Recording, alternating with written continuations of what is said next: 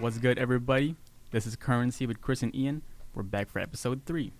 And this episode, we're going to talk about something that maybe not a lot of people really understand. And we did a lot of research on this, cryptocurrency. Mm-hmm. So before we define it, we're going to do our game. And since we're talking about cryptocurrency, and the most well-known crypto is Bitcoin, we're going to flip a coin to see who does the definition. All right, should I flip first? Wait. How are we to flip a coin and find out who's first? Okay, first one to get heads. No. I choose tails. What? That's so boring. And then heads or tails. All right, I get heads. Oh, shit. That doesn't count. I dropped it. It's heads. All right, your definition. I don't have a definition. Oh, why are you playing the game? Let me read yours. Okay. Is that not how we're doing it? Yeah, All right. go ahead. Definition. Here we go. Let's see.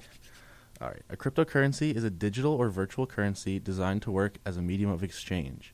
Uses cryptography to secure and verify transactions, which is cryptography is like a form of encrypting messages that. Right. Yeah. So it goes from plain text to I think ciphertext, and then back to plain text. Mm-hmm.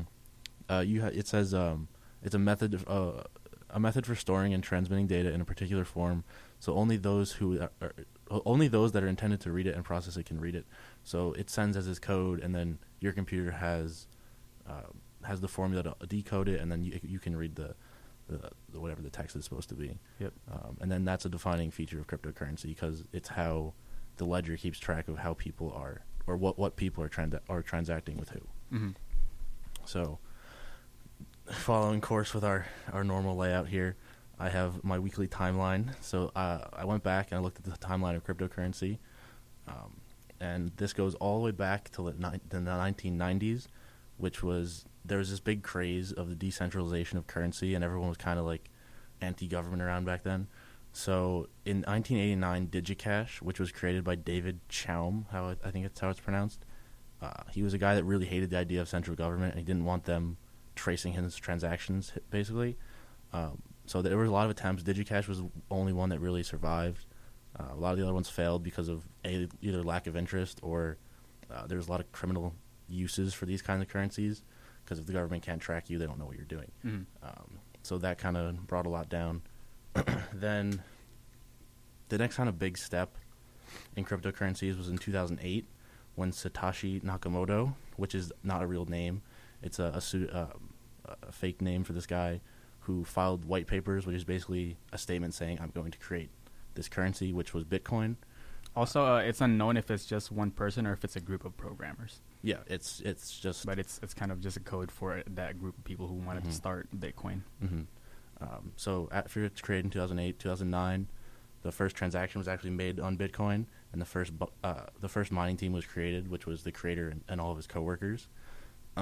Then the following year in 2010, the Bitcoin market was opened, and the first real world transaction was used Bitcoin, and that transaction was kind of interesting. It was 2 pizzas, and if you were to take that value today, it'd be $136,980. That's some expensive pizzas. That is some very expensive. It's probably pizza. Papa John's. It was Papa John's. It was probably Domino's. Actually, I remember reading what it was, but I don't remember. It was deep dish Chicago pizza. No, it wasn't. So let's skip that. And then again later in 2010, Mount Gox and Mount GOX was established. I'll come back to that a little later. And then also in 2010, there was an exploit of the coin where 184 billion coins were created. This guy saw a flaw in the code, did a transaction with negative and positive numbers in a certain order, and he ended up creating all this Bitcoin for himself. Then in 2011, there were reports of coins being stolen, a total of 25,000. Then in November 2011, Bitcoin reached a market cap of $1 million, which is kind of a big milestone for any asset. Then 2013, Mastercoin is created, which is one of the first initial coin offerings following Bitcoin. Then again in 2015, Ethereum files for their white papers. Ethereum basically changes the ICO game, making it easier for a coin to go public. So I think something that people don't understand is that Ethereum and Bitcoin aren't necessarily the same thing. Mm-hmm. Ethereum is a platform where you can build coins, where Bitcoin is a physical coin. So Ethereum, the goal of Ethereum is to have a more secure, faster network to do these transactions on, and then you can build other coins, other currencies on it. The way I kind of think of it is that Ethereum's like a central bank, and all these coins are different currencies going through it. Then 2016, the DAO, the Decentralized Autonomous Organization, is a venture capital firm that focuses on decentralizing of currency is hacked, and they lost approximately $70 million worth of Ethereum for its investors. Then at the end of 2016, the top 7 coins all spiked in value, and then 2017 we had the coin craze, as people call it, and now we're at where we're at today. That was a lot of information. Do you want to break down what a coin is? All right. So, okay. So. Oh, actually, time out. Yeah. Before I go on to that, another stat. In 2017, there were 427 ICOs that were valued at approximately $12.7 million. And this year, there are 56 pending or launched so far in 2018, and this is as of 2 weeks ago was when I looked at that stat. ICOs? Yeah, initial coin offerings. And is that of different kinds of cryptos, or is that just Bitcoin? It's a different kind of crypto. Okay. Mm-hmm. So I can actually talk about just the types of cryptocurrency, the popular ones today. Mm-hmm. Just a quick list. So Bitcoin, Ethereum. There's also Bitcoin Cash, Ripple, Litecoin, Dash, NEO, NEM, Monero, Ethereum Classic, IOTA, QTUM. So if you hear anything related to that, those are types of cryptocurrency. Now, so I think first how it all started. What was the purpose of Bitcoin? And I read that so that Satoshi Nakamoto, what they wanted to do was create I think you might have read this, about peer-to-peer Mm-hmm. version of electronic cash, Mm-hmm. which meant it was a type of online payment directly from one party to another without any type of central authority or Mm-hmm. financial institution. That's the idea of decentralization that they Mm-hmm. want to follow. And so, oh man, how this works? It's really complicated, huh? It's really hard to wrap your mind around, but All right, so just explain what mining is. You think that's how we should start? I don't know where to start, but I think mining's probably a good place. Okay, for sure. So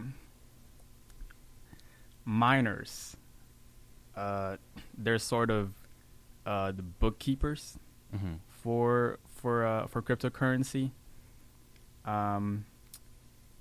And so what they do is once a transaction between two people are made, Mm-hmm. these miners, they have to go through this like a cryptographic puzzle, Mm-hmm. and they have to To solve the puzzle. they basically have to solve the puzzle, and when they do that, then the transaction becomes finalized.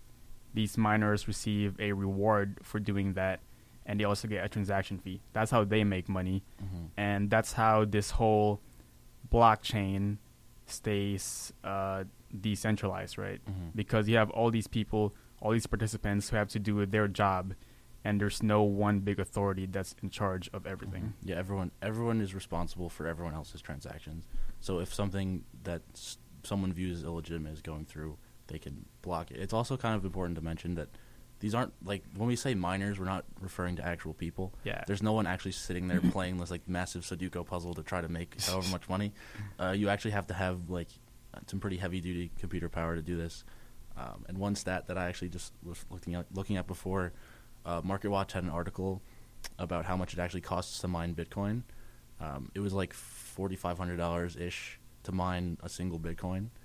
And the amount of power, the amount of total energy globally that we are currently using to mine Bitcoin is equal to the entire energy output of the country of Denmark, which is approximately 5.6 million people. That's crazy. So I thought that was kind of crazy. And another interesting thing is that a lot of these people that are mining Bitcoin are moving to more energy efficient regions of the world because the energy is cheaper, and they think that if they're using all this extra energy, they don't want to be paying these insane electric bills that they're getting. Right. And since a lot of Bitcoin have been found already, and now it's getting harder and harder to mine new Bitcoin, then they need to use even more energy and higher technology. So that's probably another reason why, since now it requires way more than it did before. Mm-hmm. They need cheaper alternatives to fossil fuels. Yeah, definitely. Plus, now, so initially, when you when Bitcoin first created, the reward for mining a Bitcoin, you get 50 Bitcoins, Mm-hmm. and now it says it's at 12.5. So the reward has also gone down, and the difficulty has gone up. So there's just a lot of contributing factors. Mm-hmm. Mm-hmm. So I think now we kind of understand how they're created and how we mine them, but then what is this idea of the blockchain? I know it did make news today. I was watching on the news that there's this whole problem with romaine lettuce going around where there's the E. coli outbreak, and one of the solutions proposed by, I think it was the Walmart CEO, said that if we had blockchain to determine where all this romaine lettuce was coming from, we'd be able to track it back to the exact farm and the exact crop that it came out of, and we wouldn't have to say no one eat romaine lettuce until we figure out what the hell happened here. So I think you might have a better idea of what a blockchain is if you want to. Yeah, we can both kind of try to explain this. So I mean, what I got from it is basically it's like a huge public ledger, and so it will have all the transactions from all over the world, and it has all the information you need to be able to track where it came from. So it's based on IP numbers or something. I'm not really sure. So every time you'd make a transaction, well, just like a basic example. So say you're just standing in a group of people and you're holding a piece of paper and you write your name on that piece of paper. You hand it to the next person, and that'd be like the transaction kind of. They write their name on it, and it keeps track of where the Bitcoin is gone and where it's going, all that kind of stuff. Okay. So I see how that would have been helpful with the romaine lettuce. Yeah, it would have been helpful. And there's also a lot other commercial uses for it. There's a lot of other companies exploring this blockchain technology, which has kind of inflated a couple companies. If you remember, what was that company called?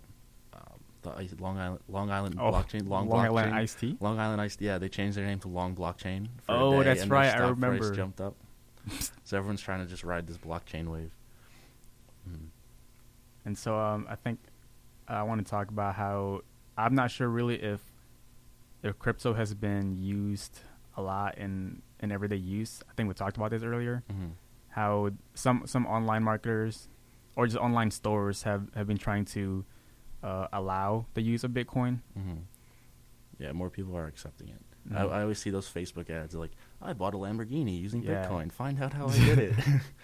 No. But yeah, I think, at least for me, the biggest underlying issue of all this cryptocurrency is, one, I don't think I fully understand it, but two, the whole idea of it was to decentralize currency and to use it as a unit of exchange. And people are now using it as an investment tool. Yeah. Which I think we have to kind of separate that out and use it and get back to its core purpose of a currency and use this blockchain for something, like just explore the blockchain technology for something, for a better purpose, instead of just using it as this quick investing tool. Because there's really, I don't know what's behind it, but it's just FOMO, fear of missing out. Yeah. I mean, the market for crypto fluctuates a lot, and like we said, there's nothing behind it. And it's super risky. Also, it's a super risky investment.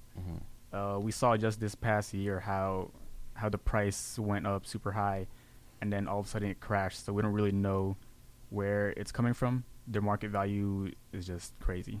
Yeah, I just pulled up the chart of Bitcoin, and it's at about $9,200 today. But the other thing that I find kind of odd about it, it's basically like trading foreign currency. It's basically like trading foreign currency. So it's like converting your money to the euro, and then the euro goes up a little bit, and you convert it back to the U.S. dollar. It's traded all 24 hours a day, and people are treating it like a stock. Yeah, they're trying to do it so they can just make quick money. Yeah, I don't think that that's necessarily the purpose of it. Yeah, well, I mean, originally it was not. So, also, at least when we first started talking about doing this episode, before we took this little week break, which is kind of we didn't mean to, but the Fed was talking about, and other banking institutions were talking about regulating Bitcoin and investigating it to see how they can use it and regulate it and kind of prevent some of this not illegal activity, but like very risky activity from going on. Because I feel like people some people who don't know that much about it, they'll just start investing in it, trying to make money, and then they could end up just totally messing up. Yeah, you could just lose your life savings putting in Bitcoin.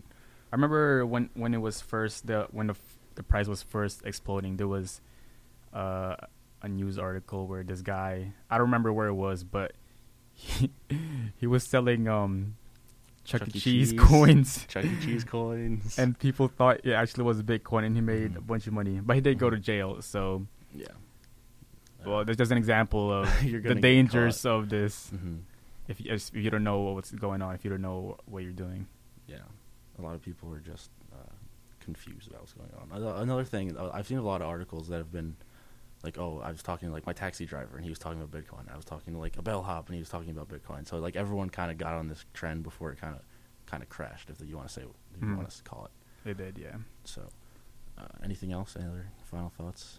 I have a couple more statistics I can throw out there, but go ahead. Stats up. All right. So, to give you an idea of how efficient these transactions are on the blockchain and on Bitcoin, so Visa, the credit card, they can process 24,000 transactions in a second.